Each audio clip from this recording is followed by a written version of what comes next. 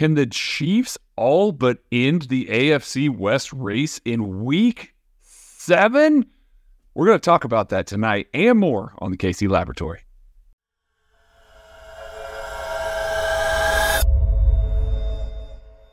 You are listening to KC Sports Network, proudly presented by Emprise Bank.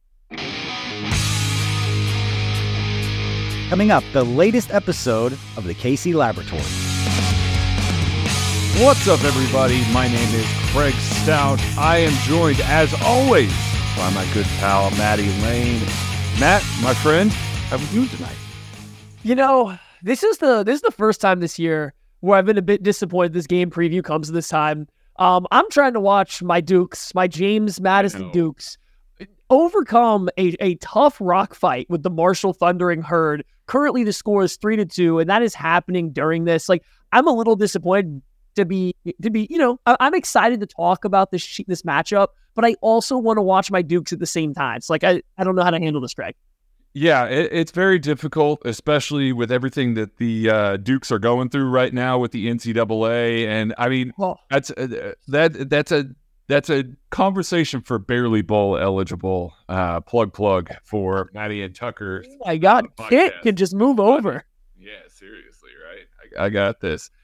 So, Maddie, this is the game preview for the Kansas City Chiefs against the Los Angeles Chargers. But before we dive into that, we did have news today.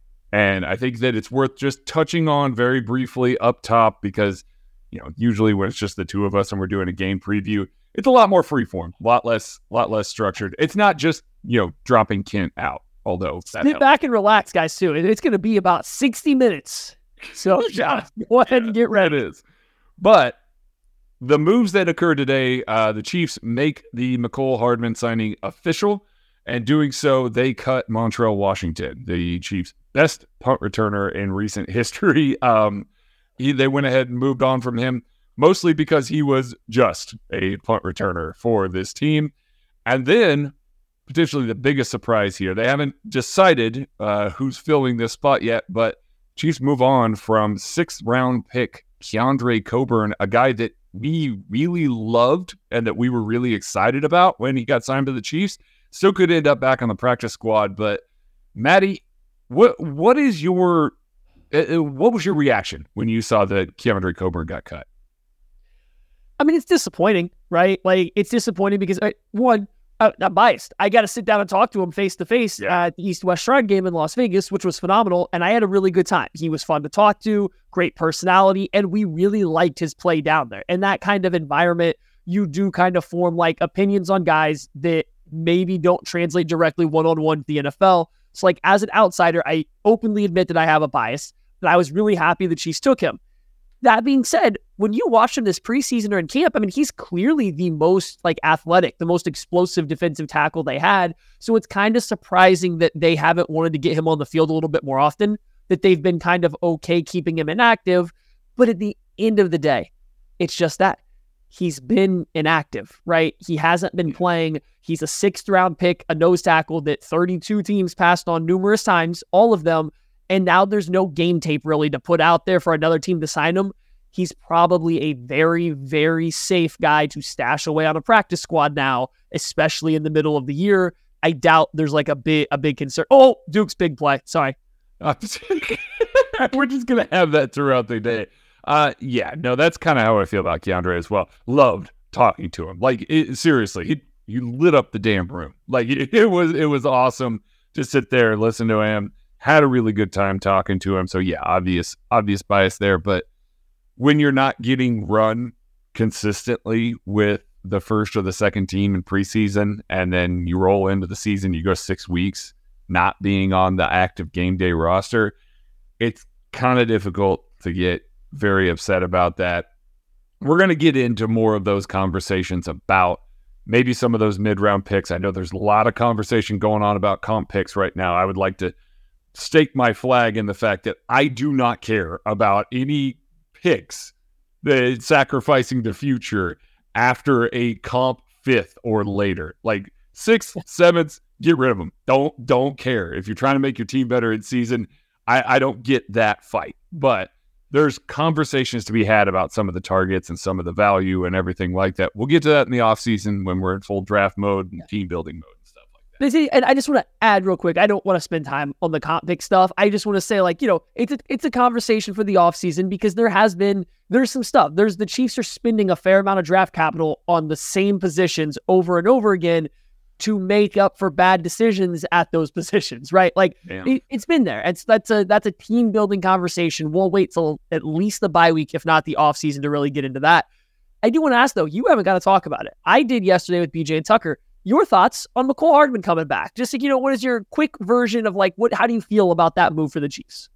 I put in the KCSN Discord, and Maddie was overjoyed that I stated this. I think that Mecole Hardman makes a bigger impact for this Chiefs team than Frank Clark does. I love Frank. Frank is one of my favorite Chiefs of all time. I've really enjoyed his time in Kansas City. I know that he's been saddled with all of this negative stigma around him regarding the trade and the money and his production. I love Frank. I want him on this team. I am excited for him to come back to this team. Reportedly had a physical today in Kansas City. We have no official news about Frank yet. We will see what comes of that. Mecole Hardman, I don't feel the same way about. As a matter of fact, I get very frustrated with Mecole Hardman at times and the way that he runs routes, the way that he's out of sync with Patrick Mahomes and some of that stuff. So when I say that Mecole Hardman has a significantly bigger impact, I don't mean from a production standpoint. I went back and I started watching a lot of the on and off the field snaps for the Chiefs last year for Mecole Hardman. And you can look no further than the Titans game. His last game, essentially healthy for this team. He had a big game. The Titans played completely different with their safeties when Mecole Hardman was on the field and when he was off the field. And I like to reference that last year because that was just Juju Smith-Schuster and basically this entire receiving core. It's a lot of the same guys, plus Rashee Rice. But it was a lot of the same guys. And I'm watching these safeties when Mecole Hardman's not on the field. They're playing deep, playing some too high, looking down at the releases for the receivers. If there's a vertical release on the outside, if it's MVS, if it's Justin Watson, if it's Kadarius Toney, if it's Sky Moore, if it's any of them, they had the opportunity to read. They would sit there, may not be a full flat-footed read, but it's a slow pedal out before finally, okay, I got to top this vertical route. I didn't see anything coming to me anywhere else. I'm going to go ahead and top this vertical route now, and then they'd turn and run.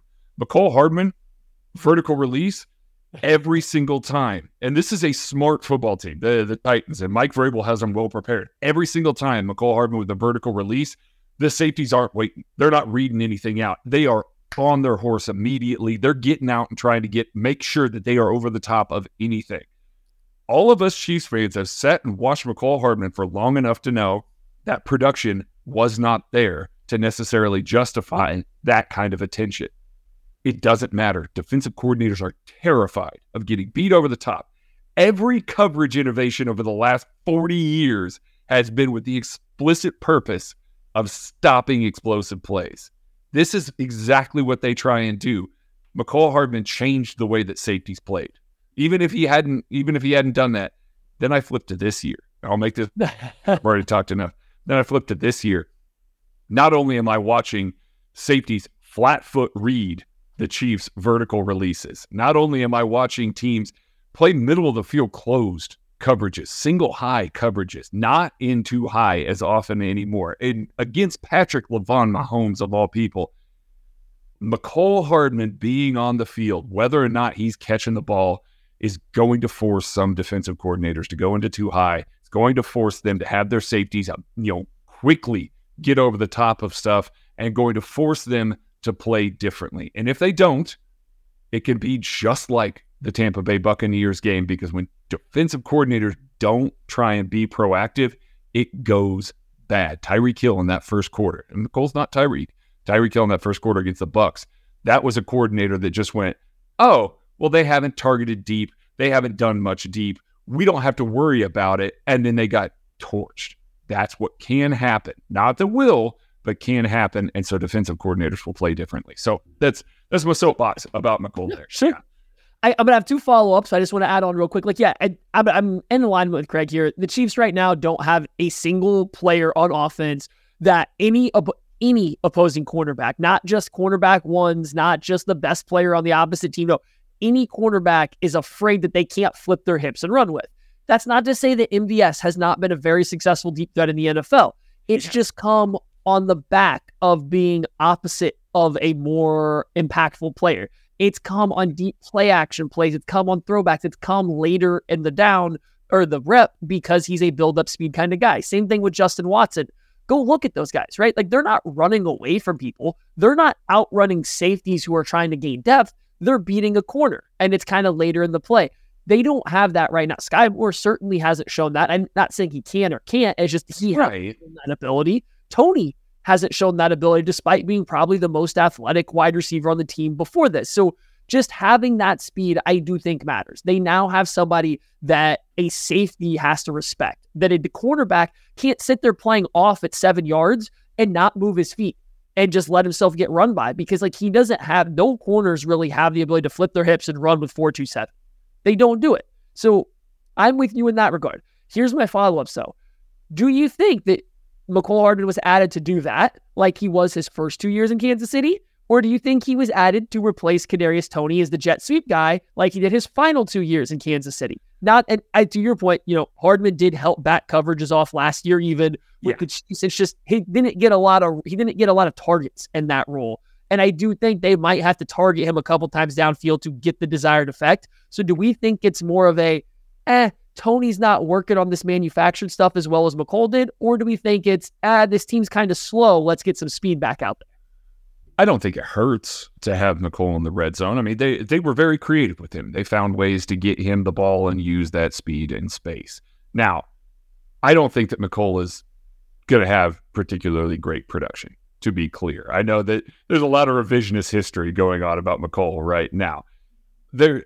I don't think that he's going to get a ton of production. I don't know that this is going to be, okay, we have unlocked the post now, and so the vertical game is getting hot. No, I don't think it's that. I think they'll throw it to him a couple of times just to make the DBs respect it a little bit more. I mean, they do it with Justin Watson and MVS when they're double covered. That is an attempt to get these safeties out of the box. It's not a 10 to 12 yard split where they're just sitting with flat feet waiting for Travis Kelce to come out of his break so they can break on it.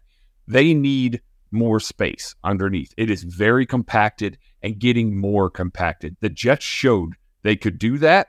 The Broncos mirrored it against the Chiefs. They really did. Now, the Broncos were also really dumb and left the middle of the field wide open for Travis Kelce to basically just build a house and live in. But they also did a good job of not worrying about the vertical passing game. And again, guys, Patrick Mahomes and Andy Reid are on this team, and you've got teams that are just like, I feel comfortable playing single high. I feel comfortable with flat-footed reads. That shouldn't happen at all, ever. It doesn't matter who the receivers. You could have a slow receiving core and still have teams have to respect that. They don't right now. So yes, I do think that this is a direct response to the fact that they are seeing teams play them in ways that they've not played them before. And even if you just get some speed on the field for 25% of the snaps, that's 25% of the snaps that teams have to stay in too high, have to break early on vertical routes. I think that it pays off in targets to other people and not necessarily him. Nope. I mean, I'm with you. I think I fully agree there. This is my other question, and I've skirted around this answer every time someone's asked me, so here it is. Okay. Which wide receiver sees the biggest dip in snap counts with Mecole Hardman coming back to the roster? I think it's going to be a combination. I can't use Justin Watson, can I? Yeah, I did that on the radio today, so you're not allowed. Yeah. Okay. I think it's a combination of Sky and MVS. Like if I got to be real here, MVS is vertical playing, like we've talked about a ton. His production is just not there. And we've gone through the thing where it's like, oh, he has roller coasters where he just dips for a little while. No, we haven't even begun to climb. So we're still in line. Yeah, we are. We are still in line on that. So I think that there's going to be some of those that he's going to get from MVS. I think he's going to dip a little bit into Sky, just a little bit more. You know, they're different players. McColl's not going to run that same route tree, but he's closer to running that route tree than maybe anybody else on the roster. And that's a little scary to think about. Like, when you think about McColl's route tree. So, no, I think it's a combination of those two guys. Yeah, so I began kind of charting some of Sky Moore's routes. I started with this most recent week against the Denver Broncos. I'm not going to lie, if I overlay that over what I charted, now this was back after his rookie year for McCole Hardman, right? Mm-hmm. McCole Hardman ran a lot more vertical stuff, but the other things were kind of the same. A lot of outbreaking routes. They've both run a lot of outbreaking routes, not a lot of hitches, not a lot of hard breaks. Everything has kind of been similar. So, I'm kind of leaning towards Sky Moore. I think putting that speed over there, and like think back to earlier in the season, we've seen some digs or some crossing routes from Sky Moore that just never got connected on. Now, all of a sudden, all those things are happening half a second to a full second quicker because McCole Hardman's a little faster. I don't think he's a great route runner, but like they're just happening a little faster. I don't know. It's just worth keeping an eye on. So I'm kind of leaning Sky Moore. We've made it 16 minutes in, and we haven't talked about the Chargers. I have derailed. Yeah, we're going to get into the Chargers. I just thought it was funny that you mentioned that you know he ran a bunch of out routes. You asked in the chat, was that yesterday? Hey, yeah. Who you rather throw the dig to? Sky Let's ask the chat. No, let me ask the chat. You go. Yeah. We'll open it up to the chat here. Who would you rather throw a dig to? Sky Moore or McCole Hardman? And Kent naturally asked, what are the other routes that are available? It's MVS on a fade and Jet McKinnon out in the flat. Is that right, Matt? It's a 3rd and 8. It's a 3rd and 8. You're trying to get a game-winning drive. You're calling up, and then we can even just call it, to make it very simple, dagger. You're going to have a clear out from the slot, and then you're having McCole or Sky run a dig in behind it. You're looking for the dig is what you're looking for here, right? Yeah. Who do you want to throw that to? Do you want it to be Sky Moore? Or do you want it to be McCole Hardman? Let us know in the chat which guy. It's funny because Maddie, what was the first thing that I asked after that? Can it be an out instead? Can it be an out route instead? Yeah. But see, and like here's the thing though, like sometimes McCole ran them good, sometimes he didn't. He didn't. It was a mixed bag, but and what we're seeing from Sky Moore is he's never going to return to the ball, and like so that's what makes that one risky too. He ran a real nice out route versus the Broncos, but then he didn't return to the ball, and like thankfully he didn't have to because he had created enough separation. It's just both of them I see different types of warning signs. So just who would you rather throw the ball to on that 3rd and 8? McCole is considered well. Unfortunately, Kip, that's one of the questions, right? Like that's one of the questions.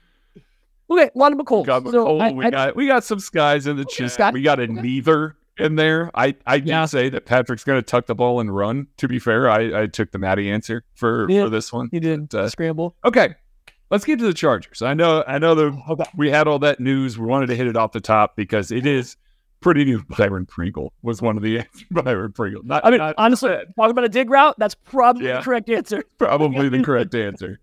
All right, let's get into the Chargers here. And Maddie, you know what? We're starting with the defensive side of the ball here. Whoa, let's go. Curveball. Me. We get to do this.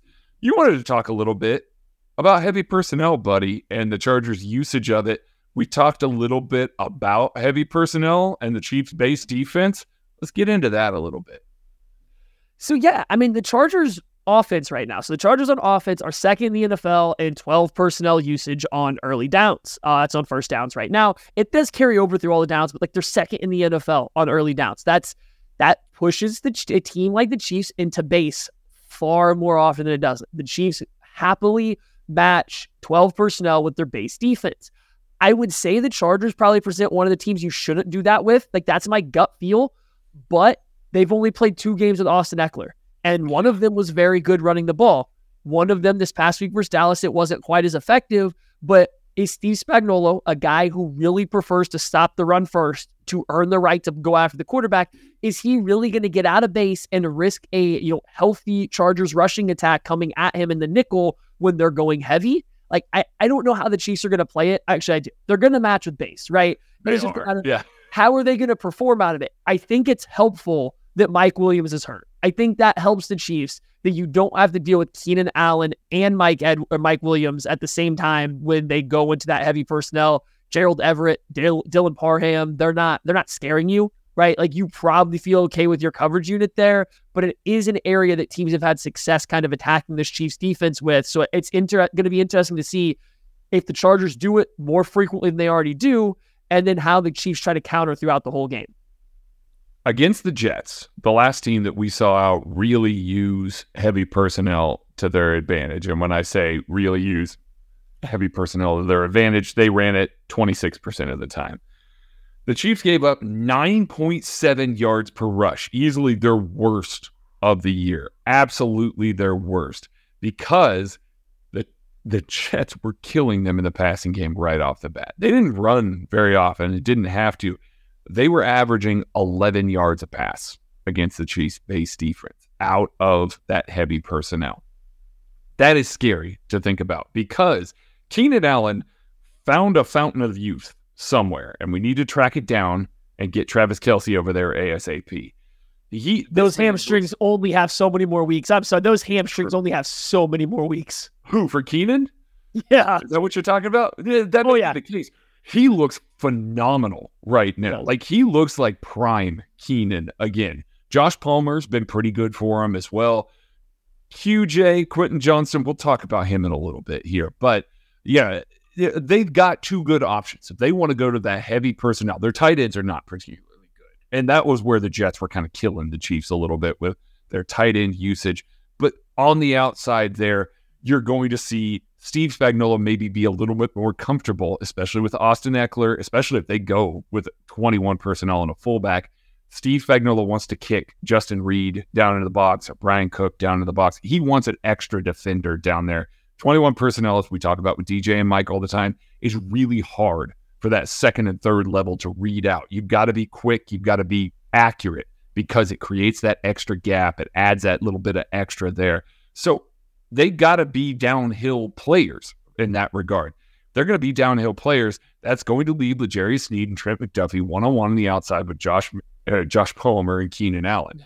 Now, we all really think that those two players are playing really well right now, but they don't have some of the help that they sometimes get against really good receivers. I would not be shocked if L'Jarius Sneed follows Keenan Allen around and the Chargers get into this heavy personnel and they're able to take advantage of some space that Keenan Allen is creating here. I would not be shocked if Keenan Allen has a big game, even if they do bracket him, even if they do try and take him away. It's just been volume targets his way, and he's been really good at it. And you can only do so much without completely ignoring Austin Ekeler, who is by far the second biggest threat on this Chargers team. So it really is a give and take that they've got to figure out, Matt. Well, and that's where I wanted to go to, was the Ekeler. But like, real quick with Keenan Allen, I wish the Chiefs would just slap L'Jarius Sneed on Josh Palmer and just be like, hey, you got him one-on-one all game, shut him down. And like, Palmer runs a relatively simple route tree. It's a lot of vertical route stuff. Like, I think that's perfect for L'Jarius Sneed. I feel fine letting them live or die by Palmer versus Sneed. And then we get McDuffie on Allen, which might even be a better matchup skill set wise, even though Allen's big, right? He's a bigger guy than you think, but you can now shade any help coverage can always be towards that side. You can always offer a little bit more help if you trust Sneed on Palmer one-on-one. The Chiefs haven't really done that. They haven't done the old Bill Belichick, my best goes against your number two, and we just add help, but they do bracket a lot. It's like, we'll just see how it plays out. That would be the route I go. My bigger concern is Austin Ekeler in the passing game. I mean, we've seen him absolutely destroy the Chiefs in the past. Yes. Now we're talking about, them doing all of this stuff, getting the Chiefs in base, pulling an extra safety down into the box, and now all of a sudden you might get Ekeler releasing onto these Chiefs linebackers. And like, while we love this linebacker room, I don't know if we feel great about any of them in man coverage. I don't know if we feel great about any of them besides maybe Drew Tranquill in coverage. So what do we think the Chiefs going to get? I don't want to say mix it up, but how limited do we think the Chiefs will be in their base linebacker rotation? Like, do we foresee a way that it's very limited to Bolton, Willie Gay for athleticism, and Drew Tranquill because he's the best in coverage? Did the Chargers kind of scheme Leo Chenal out of this game by just the fact that they have Austin Ekeler? I mean, even Willie Gay, he's probably missed more tackles in his career against Austin Ekeler than anybody else in the entire NFL. He's missed a ton of Austin Ekeler tackle because he's a really hard guy to bring down to the ground. Like, he's very nimble. He's very shifty. I do think the problem with eliminating Leo Chenal from your base defense is, hey, they're going to run between the tackles. Leo Chanel is one of the few guys that actually gets downhill. Willie Gay Jr. does it well as well. It's just not always in the right gap. Leo Chanel is in the right gap, and he's blowing up a pulling blocker. He's blowing up the fullback. He's blowing up those. He's one of the most consistent guys that's taking on the blocker in the right gap. But Willie Gay Jr. is a force to be reckoned with when he's downhill. Don't get me wrong, just not always in the right spot. As we've talked about before, Nick Bolton prefers to slip blocks rather than stack blocks. And I know as a Mike linebacker, we just kind of always assign, hey, you got to stack that block. You got to go in there and do that. It's not always the way that every Mike linebacker plays. Nick Bolton certainly doesn't play that way either. Drew Tranquill might be a little bit better stack and shed linebacker than Bolton there, but he's not a big dude either. So I do think that they're going to continue the rotation. Last week, Drew Tranquill did not get on the field until the second drive where he was out there with Leo Chanel and Nick Bolton in the base defense. The third drive, he was the Mike linebacker and took over for Nick Bolton, and they had Willie Gay Jr. and Leo Chanel on the field with him. Then he kind of sprinkled in here and there, got some reps in the nickel with Nick Bolton. That was really fun to watch because guess what? Those two guys are really good linebackers, and they play well off of each other. I think that they're still going to shift things around. I am curious if Kellen Moore and that Chargers offense is going to try and maximize plays based on the personnel that Steve Spagnuolo is putting out there. Because if Willie Gay Jr. and Drew Tranquill are on the field, maybe you run the ball a little bit more. Maybe you lean a little bit further into the run. Leo Chanel's on the field. Hey, guess what? We're going to call 3 passing plays out of our heavy personnel over and over and try and maximize that. Again, Leo's fine in coverage. It's just Austin Ekeler's just that dude. So I'm worried about that. Yeah. Yeah, and so let's that's a big issue, right? And not an issue, but that's something we're gonna watch. We're watching this 12 personnel, and so after that, I guess we started with a very Maddie and Craig thing to start with 12 personnel, heavy personnel, and how that impacts all the matchups, and we skipped right over Justin Herbert. The key cog, the motor of this Chargers team. Kit is punching air right now. I'm kidding. He's not listening. So Justin Herbert, he's coming off of one of his worst games in the NFL. He was throwing the ball terribly. He was very inaccurate, especially trying to push the ball downfield this past week versus the Dallas Cowboys. I'm interested to see if there's a little bit of a slump, if it was just an off night. Because right now, man, I wouldn't want to be playing the Chiefs defense if my quarterback wasn't playing great, right? So coming off the back of one of his worst games, I'm interested to see what Steve Spagnuolo kind of has cooked up to get after Justin Herbert. The blitz this year has been able to get after him a little bit. Now, Justin Herbert's very good. He is one of the best processing quarterbacks in the NFL. He sees it, he knows exactly what to do, and he does it immediately. He's great at that. What you've been able to get Herbert with, though, is if he doesn't see it directly, if you can kind of trick him a little bit, you show him some pressure, maybe it comes from somewhere else. Teams have had success disguising their coverages, disguising their blitzes, and not that he panics necessarily, but Justin Herbert is such a gamer that he is going to try to fight through anything that happens, and it's led to some pretty poor play against the blitz, against pressure this year, so you can't, make the picture clear for him, but if you muddy it up, I think you can still get a little bit of pressure and get to Herbert a little bit. Yeah, you definitely can. And we'll start kind of with the blitz, before we cut to a break, and then we'll come back and talk about pressuring him a little bit more. Steve Spagnuolo is not the same kind of defensive coordinator where if he's forced into his base defense, he's not going to blitz or be exotic. That man has a full package of blitzes that he is very willing to get into from base personnel. Most defensive coordinators do not. That is one of those that if you get the team into base, they don't feel comfortable dropping guys out because it's typically heavier personnel. You don't want to see George Karlaftis down the field in coverage. Oh, wait, it worked multiple times last game, and nobody had comments about, oh, right. Sorry, I'm stealing the amateur hour bit here.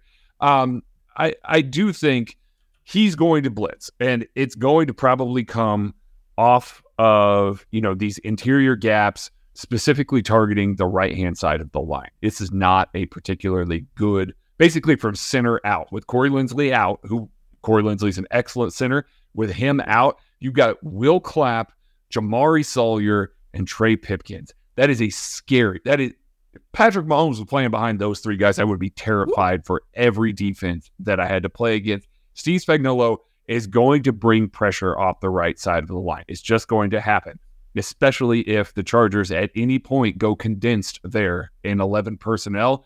Guess what? L'Jarius Sneed or Trent McDuffie are coming. Like you could just almost automatically chalk it up. That fifth man, they're coming on the blitz there. So, I think that's key too, because Herbert's time to throw against the blitz is very low, right? It's like low. 2.4 seconds or something. Like, so if you're gonna blitz him, you have to get pressure. It can't be something where it's necessarily a stunt. You can't have a linebacker looping around. You can't be having something that takes a second to set up, or getting a linebacker that's having to run through a running back that stays into pass protect to get the pressure. Like, it's got to be a free runner, and it's got to be somebody with some pace. And that's where I think a guy like McDuffie or Sneed coming in, like that's where you really got to put on Connor. Yeah. Connor too. Yeah. McDuffie, McDuffie in particular, we talk a lot about him, man. The speed at which he's getting some pressures on guys, the speed he had hitting Kirk Cousins, who's also very good at getting the ball out quick under pressure at times. Like, he was getting on him in a hurry. Like, I think those kind of DB blitzes are where they should be focusing their pressures if they're going to blitz Herbert on this one. All right, we are going to take a break. We're going to come back. We're going to talk about pressuring Justin Herbert some more, and then I guess we're going to talk about the Chiefs offense if we have to, and give you some game predictions. We will be back right after this. Thanks for listening to KC Sports Network. Make sure you download our new app. Find it on the App Store or Google Play. Just search KC Sports Network. This show is sponsored by BetterHelp. Do you ever feel like your brain is getting in its own way? Like, you know what you should do, what's good for you, but you just can't do it? Therapy helps you figure out what's holding you back, so you can work for yourself instead of against yourself. I personally have been talking to somebody for a few years now, and it's amazing how much better you'll feel by learning more about yourself through it. If you're thinking of starting therapy, give BetterHelp a try. It's entirely online, designed to be convenient, flexible, and suited to your schedule. Just fill out a brief questionnaire to get matched with a licensed therapist and switch therapists anytime for no additional charge. Make your brain your friend with BetterHelp. Visit BetterHelp.com/KCSN today to get 10% off your first month. That's BetterHelp, HELP.com/KCSN. We're driven by the search for better. But when it comes to hiring, the best way to search for a candidate isn't to search at all. Don't search, match with Indeed. Indeed is your matching and hiring platform with over 350 million global monthly visitors, according to Indeed data, and a matching engine that helps you find quality candidates fast. Ditch the busy work. Use Indeed for scheduling, screening, and messaging so you can connect with candidates faster. Leveraging over 140 million qualifications and preferences every day, Indeed's matching engine is constantly learning from your preferences, so the more you use Indeed, the better it gets. Join more than 3.5 million businesses worldwide that use Indeed to hire great talent fast. And listeners of this show will get a $75 sponsored job credit to get your jobs more visibility at Indeed.com/Blue Wire. Just go to Indeed.com/Blue Wire right now and support our show by saying that you heard about Indeed on this podcast. That's Indeed.com/Blue Wire. Terms and conditions apply. Need to hire? You need Indeed. Okay, Maddie, back from the break here. Let's talk about pressuring him maybe traditionally with a four-man rush. I know that when I say traditionally with Spags, you might have thought that we were going to talk about the blitz again. But no, we're going to talk about the four-man rush here. They got some serious additions that they're coming in this week. It would be enough with Charles Omenihu, honestly, against this offensive line that really struggles to pick up games on the right side. Zion Johnson and Rashawn Slater are awesome. Like, they're fine. Leave them on the left side. Don't worry about them at all. Just let them, occupy them with people. Like, I don't really care. You can run some games up front here. I see Charles Omenihu, Felix Anudike-Uzomah has run a lot of games recently against Minnesota and Denver. It's limited snaps, but he really looked good as the looping guy on some of this stuff, got free runs and everything like that. Chris Jones, obviously, against that line, that's going to be good. What's your confidence level about the four-man rush specifically coming off of the right side of the Chargers offense this week? This is I think it'll be pretty good, right? I trust the Chiefs' defensive front, especially with Charles Omenihu coming back, to be able to get some pressure, specifically on the right side. I actually think Chris Jones in the first matchup last year with the Chargers against Zion Johnson kind of pitched a shutout against Chris Jones, and it was bad. Second matchup definitely went Chris Jones' way. It was one of those things that you think, and now he switched side. I think he moved away from Zion a little bit, but like he still beat him. I think Zion Johnson's a good matchup for Chris Jones. I don't think that they should necessarily throw him over there a ton, but I don't think he's the most agile guard, right? And I think Chris Jones, even when he was getting shut out, was beating him laterally. He just struggled to get fully around him. This is a long way to say is like Chris Jones is going to line up anywhere that's not over Rashawn Slater. And I feel pretty good about that, right? Like that's okay. Mike Dana, the Chargers killer, put him over there against Rashawn Slater and just let the best defensive end of all time playing the Chargers go head to head against their best offensive lineman. And then you just pick and choose your one-on-one matchups you want for Jones, Omenihu, Felix, George Karlaftis off the right side. I like the idea of the stunts in games. I think you got to be careful. Justin Herbert is very mobile, and when he gets pressure, he likes to extend plays. He likes to scramble and extend plays. If he sees that stunt coming and finds an escape lane during that time, during this stunt, because it's a lot harder to hold your gap integrity with a stunt or a twist, that's where they get a lot of big plays. That's where he gets out on the move. The Chiefs have done a good job of using George specifically as kind of just a de facto spy during some of these stunts. He'll just kind of coast into the middle and then react with the quarterback. But I would be a little weary about trying to throw too many stunts against this Chargers team just because Herbert is really good at extending plays. That's kind of my read on it. Yeah. I'd rather let the one-on-ones go to town, make Pipkins, make Sawyer, make Will Clapp hold up. And then if you can't get pressure and you can't use the blitz because Justin Herbert's beating up, then maybe we get back into some other stuff. I mean, we'll do a little mini player to watch for me here. Chris Jones specifically against Trey Pipkins. He has been a monster against way better offensive tackles this season. Yeah. That swipe is killing everybody. Like, it is amazing that this man, this 300-pound defensive tackle, kicking outside and just abusing tackles over and over and over. Like, it really is next level what we are seeing from Chris Jones time and time again here. I expect a ton of that on passing downs, because the other part of that is that's where Chris wants to win. He wants to hit that swipe. He wants to turn the corner. He wants to do all of that. Chris has been good over the past 2 years at not getting out of his rush lane, but there is still a tendency sometimes when he sees that gap, he tries to hit it. And sometimes there can be a little bit of a spot for Justin Herbert to escape out of in the middle there. Put him on the outside. Put Charles Omenihu on the inside. Put, Turk Wharton, put Mike Dana, whoever on the inside there in the dime there. Just have Chris Jones tee off on the outside. I think that this Chiefs defense gets a lot of pressure. And if the Chiefs defense gets a lot of pressure, I don't know how close this game will actually be. I know that sounds very confident, but Justin Herbert turned into a complete pumpkin against the Dallas Cowboys defense. Dallas Cowboys have a really good pass rush. Michael Parsons is terrifying. Guess who else is terrifying? Chris Jones against Trey Pipkins. Like, he's absolutely terrifying. So get some pressure, force mistakes. We know they're going to come. The Chargers are going to charge her, but there is an opportunity to maybe put it on Justin Herbert early enough in the game to where he starts kind of reverting into Rivers-ish type player that Turtles. Well, and I think that's the trick, right? You get a little bit of pressure. Herbert wants to extend plays. He wants to chuck it downfield. He wants to push the ball down the field, right? So, like, if you get that pressure early, I don't want to say you necessarily rattle Justin Herbert, but you put pressure on him to make a lot of big plays and stuff like that, right? And so Chris Jones, I mean, again, I'm going to do a miniature player to watch. We'll get to real players to watch. This is a miniature one. Charles Omenihu. I think he's coming back to play. And, like, nobody has that tape yet. I went back. I did like a film room about the preseason over Charles Omenihu and just what he was doing that I liked. It's out there and available for you guys that are subscribers to KCSN Substack. Go to the Discord, scroll up in the film room channel. You will find it.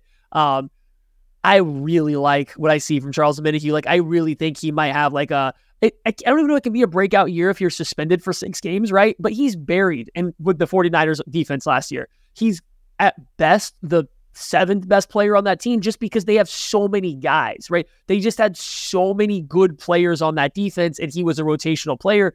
I think he's going to, show up for this Chiefs team, and if he just replicates that play, not got better, not works better in this defense, he just replicates that, a lot of big play. I think he's going to have some good matchups, whether on the interior or outside versus Pipkin, Sawyer, Clapp, those same guys.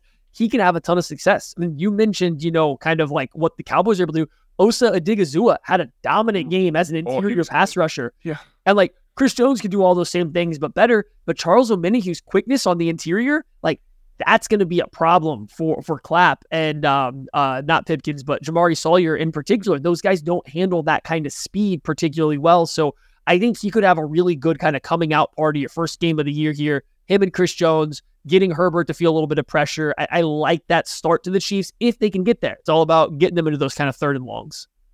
That many players to watch from Maddie and I was brought to you just a slight bit by Tickets for Less. It's coming later, though. It's coming later. All right, Maddie, you ready to switch to the offense, buddy? Let's go. All right. Get to the side of the ball that needs to be helped. Yeah, I don't have any offense takes. No. I got so many. No. What you want to talk about, buddy? What jumps to mind first? Man, well, I think it's only fair that we talk about the Chiefs and their 12 and 13 personnel usage because that's how we started the Chargers. The Chiefs are leading the NFL in early down 13 personnel usage. So why don't we just go back to the tried and true? So the Chiefs are going to come out and they're going to play heavy. I think I'm interested to see what it looks like without Justin Watson because he was part of that package a fair bit. But like the Chiefs are going to do 13 personnel, and it's a couple things. They throw the ball pretty well out of it. They also can run out of it. And I'm going to be interested to see how the Los Angeles Chargers match it. Do they match in base? They're still a base 3-4 team. So like if they're matching in base, you're getting Khalil Mack and Joey Bosa and 3 defensive linemen on the field at once. You want to throw out of that? Like that sounds pretty appealing, especially, we'll get to later. The middle of that defense is playing really bad versus the pass right now. So you go with 13 personnel and the Chargers going to match you in base. Like you could see one of those games where the Chiefs put up a ridiculous EPA number out of that personnel grouping because of the Chargers. Brandon Staley strikes me as the guy that'll probably play nickel though, right? I don't think he's going to give the Chiefs a ton of opportunities to throw the ball versus his base defense, knowing the struggles that are potentially there. And then the question is, can the Chiefs, out of this heavy personnel, find success in the running game? The Chiefs have been a terrible running team by like estimated points added by EPA this year. I think a lot of that though is 3rd and 4th down stops because like by a run by run basis, they seem like they've been pretty good. They've dominated some games with the run game. I think it's been the situational run game that's been bad. So like if they get heavy and the Chargers want to go nickel, they should have the advantage to run the ball. They got to be able to run the ball. If they go heavy and the Chargers play base, I expect them to have a big passing game. Yeah. I'm going to be very curious there because Brendan Staley is rigid. This man has an idea of how this needs to be played that he learned from Vic Fangio, and he's going to execute it the same way that Vic Fangio did it 5 years ago. Problem with that is that most offenses figured out the Vic Fangio defense from 5 years ago. That's what you're seeing now. This team is full of good players. Like you just look at it on paper, it's got a lot of good players. And even if the Chiefs are going to go out and try and run out of 13 personnel, there's a chance that it gets stopped. Kenneth Murray plays against the run pretty well. Now, against the pass, yikes. But against the run, not bad. Eric Kendricks, again, against the run, not bad. You're going to have guys like Joey Bosa that can set an edge, Khalil Mack that can set an edge. There are opportunity. Oh, yeah, and Derwin James is also lurking and going to fill a gap. Like, there are opportunities for this defense to fit the run well and defend against it. Problem is, they haven't done it particularly well. They get fooled by a lot of action. There's a lot of things that offenses are able to put on their plate to try and play to the Vic Fangio tendencies that get guys to kick out of the box or get guys to try and motion over and create space. They'll run jet motion and then create some space, run power behind it, and hit a big play. Like, they are allowing a ton of rushing yards that they shouldn't because schematically they are constantly out-leveraged right now. And that's got to be frustrating for for these players. It's got to be frustrating for, Chargers fans watching this time and time again. But yeah, if they do decide that they're going to come out there and they're going to say, okay, we know that Travis Kelce's out there. We're going to treat this as if it's 11 personnel with Noah Gray out there as well.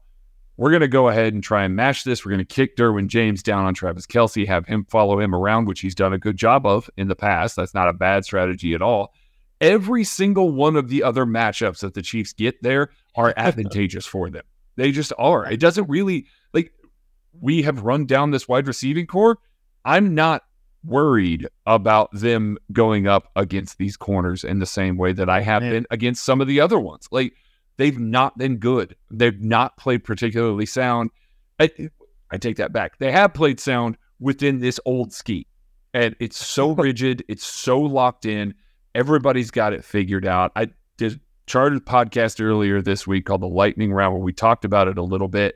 And the Chargers guy that I was talking to was just sitting there going, it's like, it's tough to watch because everybody's got it figured out. He's not doing anything different. He's just being super rigid all the time, and that's why it's getting beat. So, Maddie, I'm not sure that it matters whether they run or pass at this point because I do think that Andy Reid is going to be able to stay still pretty vanilla and still out-leverage the defense. I mean, that's been kind of the issue that Brandon Staley and this Chargers team has gone up against. The problem that I see with that, and this kind of goes into game predictions, which we're running out of time here. Brandon Staley always whips out the best game plan he has for a year against the Chiefs, right? You're not going to get whatever. The Chiefs don't get what he runs against every other team. They don't get oh man, you're getting easily beat by play action every single play, or you can't cover for, a fast 4 to one side. All of a sudden against the Chiefs, Brandon Staley has the perfect solution to everything. And then it falls apart again the very next week, right? So the Chiefs are going to get the best version of this defense. I just don't know if they're playing good enough to matter. Now, I do think the Chiefs will have to scheme some stuff up, and that's why I wanted to start with heavy personnel.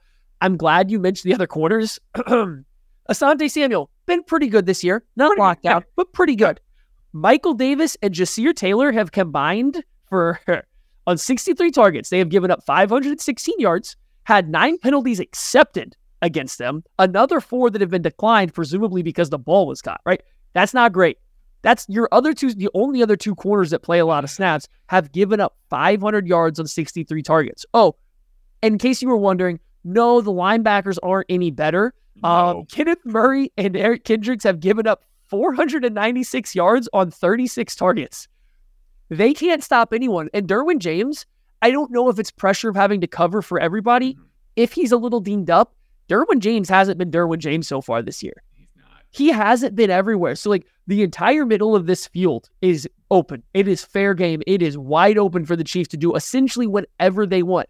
Alohi Gilman's not making up for any mistakes. Derwin James hasn't been doing that this year. Jasir Taylor is their slot corner. Asante Samuel stays outside. Their good corner stays outside. Send him on 60-yard go routes to MVS and Mecole Hardman all game long. We're going to play pitch and catch against Jasir Taylor and Michael Davis all game. The entire middle of this field should be open for the Chiefs to pick it apart with Travis Kelce, who the Chargers can't cover outside of Derwin James. And I'm not going to say I trust a maybe hobbled Travis Kelce against Derwin James, but boy, the last time those two matched up sure went the Chiefs' way in that matchup.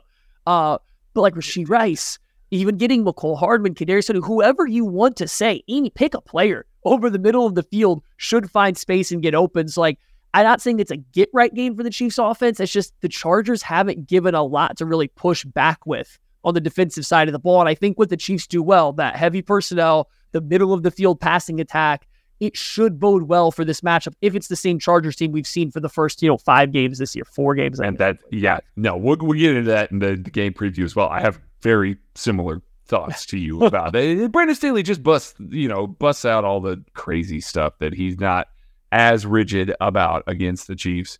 But I look specifically at these safeties, Maddie. Yeah, Derwin James is an all-pro type player. Yeah, he may not be having the best year this year. He'll get up for this game. I'm not worried about him, being ungood. I think that he's going to be very good. He's going to get up for Travis Kelce. He wants, with all eyes on Travis Kelce, to be the guy that limits him. That's what it is at this point. He has in the past. He's always got up for Travis in the past for all those type of games.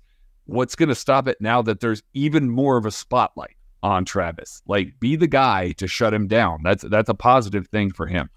The rest of them, not good. Alohi Gilman is hurt. He's got a toe injury right now.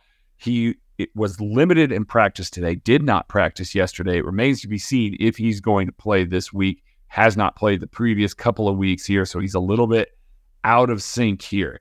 The guy that they had filling in for him, Raheem Lane, who actually played pretty well for them, like surprisingly well, is on IR. Now, got hurt, ACL injury in the last game.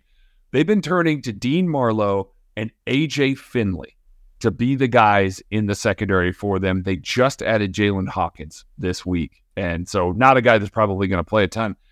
I'm listing out all these safeties, and you're going, okay, well, so one of those guys fills in.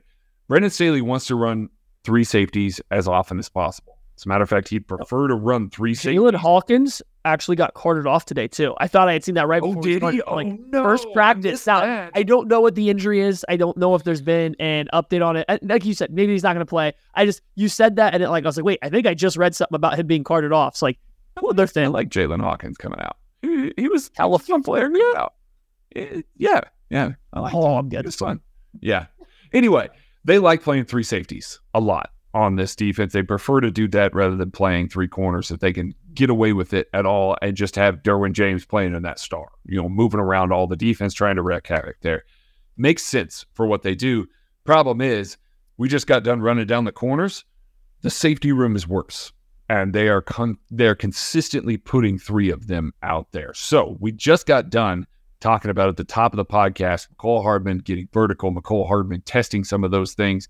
You want to talk about ripe for feast right there. If the Chiefs want to get some of those looks on tape, I'm not saying this is just going to be a throw it out there just to make defenses respect it sort of thing. They could actually pay dividends this week. And it may not even just be Mecole Hardman. Maybe Sky Moore gets a little bit vertical. Maybe some of this stuff can happen.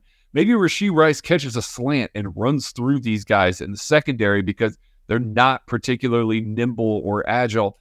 It's just one of those that I look at and I say, the middle of the field, to Maddie's point, linebackers, not good in coverage. Safeties, not good in coverage.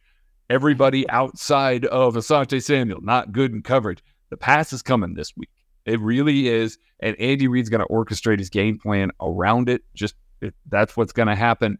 We just might see a little more success than we have in the past, unless Brandon Staley busts some stuff out that's just not what Patrick Mahomes is expecting. And now, we got to quickly mention it too, right? Yes, their coverage hasn't been good. The Chargers have the potential to be a good pass rushing team, right? Oh, yes. Khalil Mack, he was very useless for the first 2 games of the season. Was it 3? And then he hits the Raiders and he just unloads on poor Aiden O'Connell holding the ball all game long. Joey Bosa is playing limited snaps, but still Joey Bosa is playing 20, 30, 40 snaps in a game. You're letting him rush the passer. He's still very good. They got Tuli Tuipulotu, who's a rookie, and he's playing, well for them. Again, same thing. They're kind of like the Chiefs, and none of their guys went super fast, but they kind of play well together. Guys are getting pressures at different times, right? So it's a 3-man kind of pass rush attack. I like Morgan Fox as a rotational defensive lineman too. As it's a name that most people probably don't care about, but Morgan Fox, a fun rotational defensive lineman, right? And they can find a way to get pressures on teams. So this will be a little bit of a challenge for a Chiefs offensive line, specifically the tackles, who are now going to go up against, 2 guys that I think present slightly different pass rushes than they've been seeing, right? Joey Bosa and Khalil Mack have probably a little bit more juice. Maybe not Mack anymore, but a little bit more burst than they kind of got to see last week out of the Vikings. They have a little bit more strength than some of the defensive ends they were seeing out of the Jets. There's 2 guys that are relatively complete pass rushers there. You have to defend a little bit of everything. They might not be on islands necessarily, but I don't think the Chiefs are going to be willing to dedicate full-on help to them unless they start taking over a game. So it'll be a big challenge, I think, for Donovan Smith, for Jawan Taylor to figure out how to do this. Like you mentioned, maybe you want to press the ball vertically. That does require, even with a faster player like Hardman maybe being back in the mix, it does require a little bit more time. And that's when you got to have those outside guys hold up a little bit so that Mahomes feels comfortable throwing the ball with his feet planted and not on the move. It's couldn't just let us get away from this without mentioning the offensive line does have a little bit of a challenge with the pass rush. even if I don't know if the Chargers pass rush is quite as scary as they thought it was going to be when they traded for Khalil Mack, like I don't think it's ever hit that moment between Joey Bosa's injuries and him being the not as good Bosa, and then Khalil Mack's age kind of starting to show up a little bit. Like, it's not what they want it to be, but it still can, do well in certain spots. In my opinion of Khalil Mack as a pass rusher is don't let it get late in the rep. Like, that's, everybody, and I don't mean that as a bad thing. Like, he is elite with the second and third moves that he has right now. He's not winning as often with the first move anymore. That's, product of being a little bit older. That's what it is.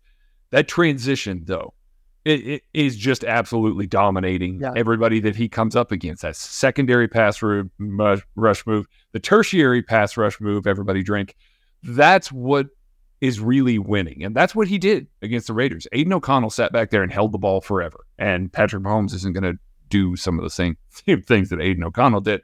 But Khalil Mack was winning very late in the rep because he would get to that second pass rush move and he would discard the tackle and meet at the quarterback there. So don't allow it to get late in the rep. That means that the receivers need to be open. Please be open. Like, it's going to be so important that these guys get enough separation, because if Patrick Mahomes is standing back there with the ball in his hands at 3 seconds, Khalil Mack's going to be on top.